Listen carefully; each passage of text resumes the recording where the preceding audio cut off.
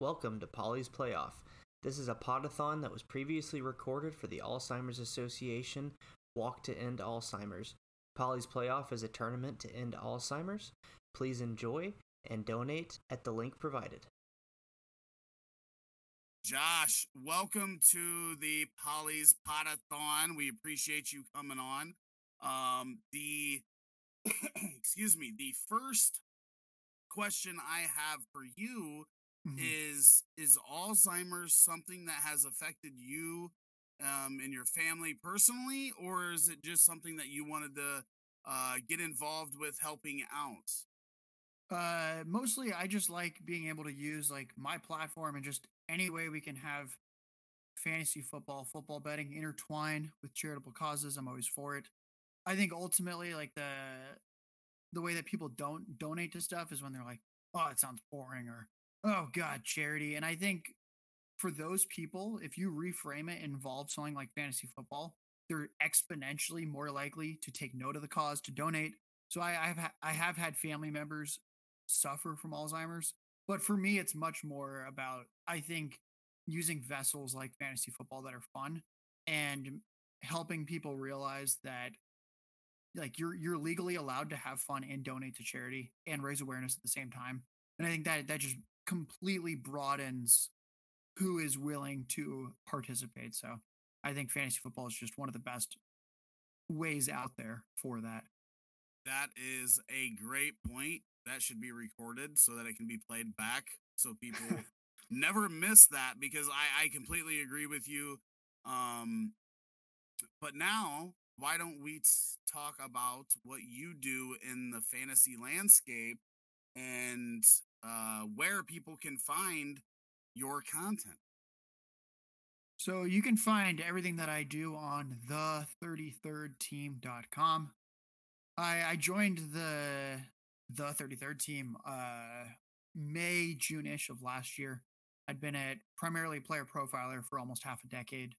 And what was really intriguing to me about the 33rd team is I always wanted to lead a fantasy betting DFS department one day. I felt like I have some unique takes on management styles and kind of how to assemble a good roster of contributors, full timers, etc. And I feel like a lot of what I saw from other companies in the space seemed like there were clearly like holes in the way that they were advertising to people, the type of content they'd put out. And I felt like I had some slightly different ideas on how to kind of make like a complete product essentially for a gambling site for football. So kind of living the dream in a sense where building it out, hiring the team behind it. So I'd say like now that we're a little over a year in to the gambling department as a thing here, my day to day is a mix of obviously social media promotion. That's how a lot of people know me. Is they're just like, oh, you're on Twitter a lot. You're promoting your work, your team's work, etc. I have an analytics background. That's how I originally started at Player Profiler. Was just doing a lot of coding behind the scenes for Matt Kelly while I was in grad school. So still do some coding and research. I think that's kind of one of my edges with my content. Is I am not the greatest football mind out there, but I'm not half bad at knowing the game, and I'm not half bad at coding about it and talking about it. So some coding, some research, the content and general strategy for the department and where we want to take the company. Having my hands on a lot of the tools and modules we're developing, and kind of strategically overseeing that. And then there's just people management. When you lead a remote team of 20 people, there's its own interesting challenges that you have to try and figure out because at the end of the day, it's a lot easier to manage people if they're all just sitting in one or two rooms in an office building, as opposed to being in four time zones across the U.S. So that's kind of like a little taste into the day to day. I'd say right now I'm just doing a lot of fantasy rankings. It's apparently fantasy football season now that it's August, so I'll have Yes, full sir. rankings for free on the site, write ups for every player coming out by the end of this week. Nice. I like it. 33rd team. Make sure to support. And today it looks like we are talking differences in draft strategies, is what I have on the sheet. Is that what you were prepared for? Yeah, when I talked with Shane, he was like, we should discuss the difference between best ball, redraft, and then also weave in a little bit of dynasty talk and how they all play off of each other. So I thought that was a great idea just because I'm a huge blend guy when it comes to how can we take different things we know or are good at and then merge them together to get better. So it felt like a good thing to discuss. Awesome, because we have a question, and maybe this can kick us off. But Marco from the future says in a best ball super flex league, it's probably best to draft a QB first? Question mark. It's my first time playing in that kind of league. He says in a after Shane Hallam had asked him if he knew where he was picking, he said that he did not. Here are the settings. It's a 12-team league with 4 flexes, 1 super flex spot, and 5 IDP flexes. That is all that he knows so far. So, Josh, do you have any advice for Marco on how to Hmm. approach and prepare for this draft since he is new in the best ball scene? I'll put up the original and can flip Hmm. back and forth if you need to see those again. Yeah, let's flip to the other one where it goes Okay. into the league setting. So Marco from the future will talk to you in the current present. So congrats. Sounds like a fun league that you entered. Well done. Uh, I would not put a hard and fast rule down that you need a quarterback with your first pick. Here's what I would say is a good rule for something like this. I try and have 2 quarterbacks by within about 4 rounds. Essentially, the only way that your team is guaranteed dead in this format, since anytime we draft, we want to make sure our team's not dead. You want to make sure that you have some kind of quarterbacks. If you look at your quarterback room when the draft is finished and it's Sam Howell, Baker Mayfield, and CJ Stroud, you are not winning this league. Like I couldn't say it any more concretely than that. Like if that is like what you're rolling with, you will not win the league. So we want to avoid that. That's why I think getting 2 quarterbacks in those first 4 rounds helps us out. Like it's a lot easier if you're like through 2 rounds, I have Joe Burrow and Tua Tagovailoa or whatever. It's like great, like that's a core we can work with, we can build around it. So like I have Justin Herbert and Matthew Stafford. I'm like, all right, we can work around that. We need a little more, but it's close. So I'd say like 2 in the first 4 rounds because there's the 4 flexes and 5 IDP flexes. We're starting a lot of players each week. That's actually going to devalue quarterback. If this was a starting fewer spots, I'd say like, yeah, you just have to take your quarterback in round 1. Like we want to set ourselves up for success in your first league. Here's how I'll explain like the super basic logic behind why like 4 flexes, 5 IDPs, why this is not like we have to hammer home and I guess and super flex, why we have to hammer home quarterback round 1. Let's say that I make a league format and it is start 1 quarterback, 1 running back, 1 receiver, and 1 super flex. That is as basic as we could get. Quarterback, running back, receiver, super flex. I mean, my God, quarterback is half your roster. Half your starting players each week are quarterback. You need quarterback, but let's count them up. So I don't actually know. Let's say we'll start. We'll assume 2 receiver, 2 running back, and 1 tight end. That is 2 receiver, 2 running back, 1 tight end. We've got 5 quarterback super flex. We're at 7. 4 flex. We're at 11. 5 IDP. We're at 16. 2 quarterbacks out of 16 slots. 2 divided by 16 is 1/8. Quarterback is 1/8 of your starting lineup. Therefore, we should not get too crazy. Yes, they score a lot of points, but I'd say let's get 2 through 4 rounds. And that's a great point because I want to bring up a league that I just started. And we drafted in July, and we're doing 1 quarterback, 1 running back, 1 wide receiver, 1 tight end, a super flex, and then we have 7 flexes. So we're starting 12 players each week. And that was one of the points that I said is that I don't know that the second quarterback is as important in this league. And this is new to me playing that deep with that many starters. And with having the flex spots instead of being Mhm. forced to start 2 running backs or 3 wide receivers or whatever that may be. I would like to get your thought on that a little bit, but Marco does want to know if he gets the first pick, is it Pat Mahomes? in that format for you? I would take Jalen Hurts. I have Hurts, Josh Allen, Patrick Mahomes in my tier one, but I'd take Jalen Hurts. He runs more than the other two. He has the best supporting cast. When you look at the Eagles with a top three offensive line, with a top three wide receiver duo in AJ Brown and Devonta Smith, and a top 10 tight end in Dallas Goedert. And yeah, I don't know what more you could want from a quarterback that runs 10 times a game and has potentially the best overall football supporting cast in the entire game. So Jalen Hurts was like zero point 0.1 fantasy points per game behind Josh Allen for QB1 last year. And he didn't play in the fourth quarter because they were blowing people out because their schedule was so easy. If you look at fantasy points through the first three quarters last year, Jalen Hurts averaged more than 21 fantasy points a game through three quarters. That puts him on a pace for over 28 fantasy points a game. It would actually put him on pace to tie Lamar Jackson's historic 2019 season when he scored the most fantasy points per game. Essentially, Jalen Hurts has this ridiculous floor and this ridiculous ceiling. I would take him over Patrick Mahomes.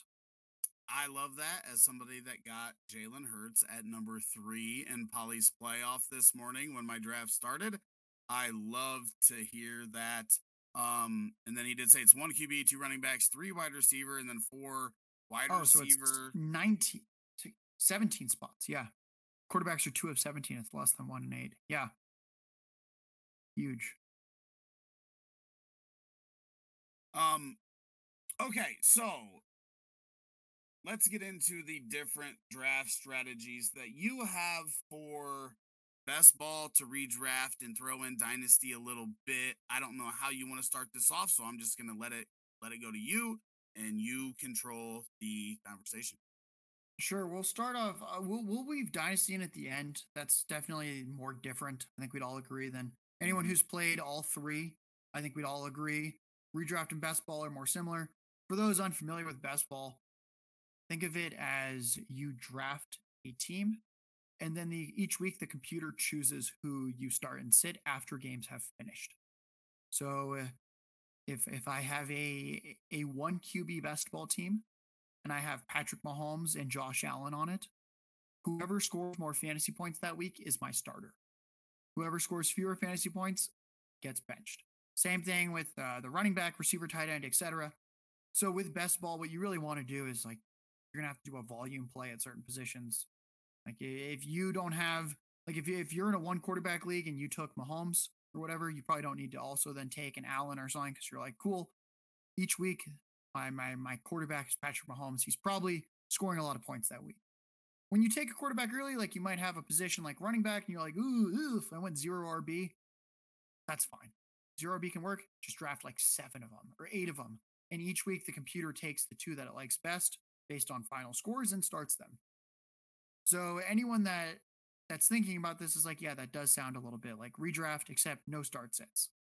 The big difference that I always like to stress is in redraft, bad receivers don't matter. Ever. I am like when would I ever like we're always trying to get first place in our leagues.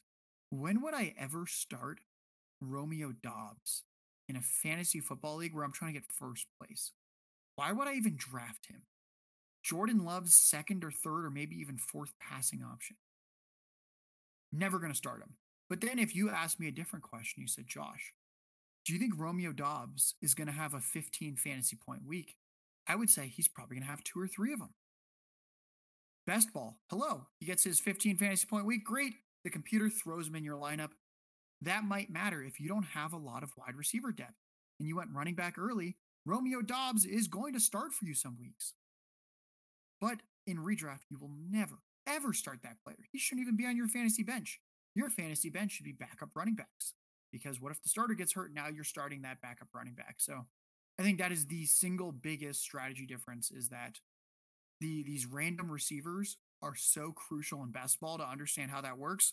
And in redraft, I'm like, hey, you couldn't pay me enough to draft Romeo Dobbs right now in a managed league. Like I don't see what the upside is.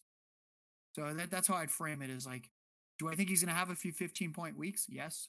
Do I think he's going to average like 7 fantasy points a game? Also, yes. Best ball, we love the spike weeks. Redraft, we want the fantasy points per game. Yes, that is beautiful, beautiful way to describe that. You do such a good job of articulating all of this in a way that I would be fumbling around and whatnot. So I appreciate that. So Thank you. where do you want to take this next? I think we can start to weave Dynasty in now. So a lot of people are like, when it's Dynasty, like ignore redraft. That's what a lot of people say. They're like, oh, you want to start, you want to play in a Dynasty league. First, forget everything you've ever learned about redraft. You're playing Dynasty now. And I think that's one of the worst pieces of advice you could ever get, because we should think about everything like a market. And I think looking and knowing about redraft makes you exponentially better at Dynasty the more you play Dynasty. And you might say, well, like, what do you mean? Well, let's start talking about a few things. Well, first off, with Dynasty, everyone's always like, you want to draft young players, because old players, they age and they get bad. And the worst thing you can have is a win now Dynasty roster where everyone ages out, and then you're just stuck. And you're like, wow, my receiving core is DeAndre Hopkins and Michael Thomas and other extremely old players. Maybe some of them are out of the league. So yes, like you want to skew younger in Dynasty. But I think being good at redraft makes you really good at Dynasty, because you can, one, spot holes in the market. I actually wrote an article on the 33rd team earlier this year about it. Cam Akers goes way ahead of Khalil Herbert in redraft. Anyone that's drafted this year knows that. Cam Akers goes way ahead of Khalil Herbert in best ball, in redraft leagues. But in Dynasty, at one point, people routinely wanted Khalil Herbert over Cam Akers. And I was like, I think Khalil Herbert's pretty good at football. I would never draft him ahead of Cam Akers in Dynasty, because they're the same age. And one of them goes like 4 rounds earlier in redraft. What is going on here? If they're the same age, and the redraft community has decided one guy looks way better this year, what the heck am I doing playing the long game with random running backs? Are you kidding me? No, I should want Cam Akers ahead of him in Dynasty. Khalil Herbert is undraftable at this point. Those consensus things have started to flip a little bit. Maybe partly because of that article, maybe partly people coming to their senses, but that's really good stuff that we can actually do, is just simply looking at players that are similar enough in age and have wildly different redraft ADPs, but often go together in Dynasty. I simply don't understand when those two are identical. Like Garrett Wilson right now. He is apparently the consensus. Like if you go to Keep Trade Cut, he's the consensus Dynasty wide receiver 3. I love Garrett Wilson. That is an outrageous price tag to pay. You can get like 2 to 3 rounds later in a startup, Chris Olave, and they go like 4 to 6 picks apart in redraft. How am I supposed to value Garrett Wilson way better in Dynasty if the redraft communities decided they're basically the same guy in year 2, and they're also the similar ages? Makes no sense. So I think looking at Dynasty is a market to funnel into your redraft takes and vice versa is an incredible tool. And then the other thing is, I hinted at earlier, number 2 for Dynasty, simply draft young players. The best way to ensure your roster is dead if you don't win in year 1 is if you take old players. I like drafting young players early and old players late. If you really want win now production in Dynasty, grab Keenan Allen. Keenan Allen goes so late in a Dynasty startup, yet he's a 3rd or 4th round redraft pick. That is the kind of guy where you're like, awesome. Didn't cost me anything. I can still win my league this year. Versus someone like Devontae Adams, who probably scores more fantasy points than Keenan Allen this year, but I'm not even certain that's true. Devontae Adams, you're going to have to pay up like the 4th round of a Dynasty startup. Adams is about to turn 31. He's playing with Jimmy Garoppolo, who probably stinks. I don't trust Niners quarterbacks leaving that system. Generally doesn't go very well. Devontae Adams might be bad this year. Whereas in the same range, you can take someone like a little bit earlier, like a Chris Olave. Where if Chris Olave doesn't have a good year, which Devontae Adams might not have a good year, whatever. Chris Olave is like 24. He's got a ton of value. We loved his rookie season. Whereas Adams, he has a bad season. He's Julio Jones. He's fallen off the cliff. He's about to retire. He's done. And that is exactly what you don't want on your dynasty team. So anyone that's doing startups, if you really like veteran production, find the guys that go extremely late who are early redraft picks, like Keenan Allen, like a DeAndre Hopkins, the Devontae Adams, the Cooper Kupp. That is exactly the dynasty pick you don't want to make, because if they have a bad season, dynasty value tanks and you wasted an early pick. Keenan Allen, DeAndre Hopkins has a bad season. Dynasty value can't even tank because it's already tanked. And whatever, you took them really late. So I'd say in my dynasty startups, I go youth. I truly don't care about winning in year one. If I win in year one, that's awesome. I have no interest in winning in year one. One thing I have actually found is that making a win later dynasty roster often almost wins in year one. I did a startup last year. I nearly won the league this past year because I went with a win later approach where I had Tony Pollard and Ramondre Stevenson as my first two running backs taken. And I was like, I think they're going to pop next year. Well, I was wrong. They both popped last year. I finished second in the league and invested nothing into those players. But I knew that that was a better profile than taking like a 28-year-old Dalvin Cook like 6 rounds earlier in the startup. We all saw what happened to Dalvin Cook. His value tanked. That can't really happen with some of the players that are a little bit younger. It either kind of stays the same or it skyrockets. So dynasty, always, always, always skew towards the younger player. Let that be your tiebreaker. Anytime you're on the clock through the first 6 or 7 rounds, if you don't know who to pick and you're looking at 2 guys, check their age and take the younger one.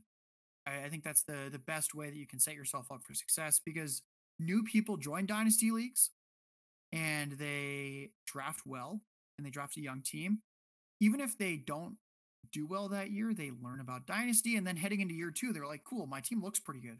This is fun. If you draft a really old team and you don't do well in year 1 because you don't understand dynasty, then suddenly your team is worthless and you're just looking at old junky receivers and running backs that are free agents like Zeke, Dalvin Cook. You go, oh my God, why? I hate dynasty. This is terrible. My team sucks for years to come. And we're going to try and avoid that. So always skew towards the younger players. And to reiterate the last point, look at redraft ADP and dynasty ADP, age adjust, and use that as a nice little market to see where dynasty or redraft is over or undervaluing certain players, often pretty egregiously. That is a great point. And here, real quick, I want to get your perspective on, and if you play any of these dynasty best ball leagues, if we throw a combination of those in, do you approach that any differently than you do just a regular dynasty or regular best ball league?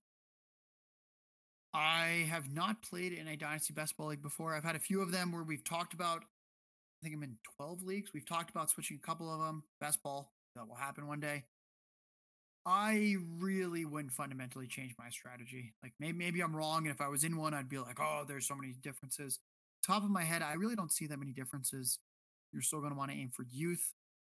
Like the only real difference I could think of is like you can really fade running back if it's best ball. I'm thinking about it for dynasty. What I would do if I was like, I'm putting myself in the shoes. If I was in a dynasty startup that was best ball, I don't think I'd draft a running back for like 6 or 7 rounds at least. And then I would just take every single backup running back known to man, and that would be my roster. Because if I don't have to make start sit decisions, then I just want every single dude who might pop off. Like I take a few receiving backs, and every now and then, like they get a lot of receiving work.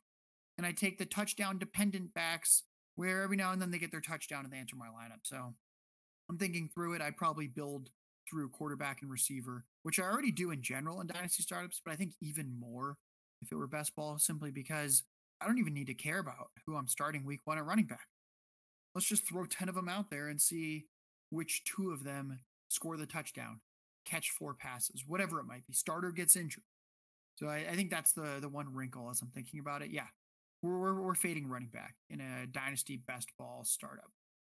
Yeah, I think to that point, I'm in one of those that we started Mhm. last year, and my thought process going in was I want one really, really good quarterback, and then I'm willing to take some of those back end quarterbacks that I wouldn't typically be looking at, but I'm going to get two or three of those for a lot cheaper. But I want as many shots at wide receivers, high end wide receivers as possible because I want the boom week and we're more likely to get a 35, 40 point week out of a wide receiver than we are out of any other Yes. position. So I'll take the high end quarterback and then a bunch of high end, as many high end receivers as I can get, and then take a ton of shots on those backup, second, third tier running backs that you're talking about. And so, like Algier was one that was big for me last year. Um, so I definitely agree with what you were saying there. That's the exact approach that I took in my first one. I ended up finishing Mhm. second, so I didn't win it, but it was the running back space is just take what you get Mhm. and take everybody else's backups, and then when their big high dollar running backs don't perform or get injured, they're in a real bad spot and you're in a juicy spot. Yeah, I'd agree with that. One thing I've been talking about more and more is this idea that like we always talk about like the 3-year window in Dynasty. And I kind of think with running backs, outside of the very good young running backs, we should look at a 1-year window for Dynasty running backs. I don't want to play the wait and see game. They all get injured. I don't know what we're doing at a certain point. I'm like, hey, when I'm looking at these random dudes, like you don't know who's on like all my Dynasty teams right now? God, I can't get enough Samaje Perine. Because you know what? Oh, He's free and he's actually gonna score some fantasy points. Probably a lot more fantasy points than like half the running backs ranked ahead of him in Dynasty. Like he's actually free. Throw out a third or fourth round pick, you can get him in a lot of leagues for like nothing. And I think that's what we should be doing, especially like Dynasty Best Ball. It's like such a slam dunk. Load up on young receivers with spike week potential. Get your CD Lambs, get your Jeffersons or Chase if you're lucky enough to have the early pick. Like load up on those guys. It's like them, Lave, Drake London, down the list, down the list, down the list. I want like 5 young good receivers if I was in that format. absolutely. Well, Josh, it was absolutely great talking to you. Here before we exit, tell everybody again where they can find you and about what you do real quick. Yeah, first, thanks for having me. Let's all try and raise some money for Alzheimer's. You can find me on Twitter at jlarkeytweets. You can find all of my work, more importantly, at the33rdteam.com. Work for myself, people like Ryan Reynolds, Jordan Vanek, Alex Caruso. We're all doing stuff for the 33rd team. I'd say that we're free for this season, and I think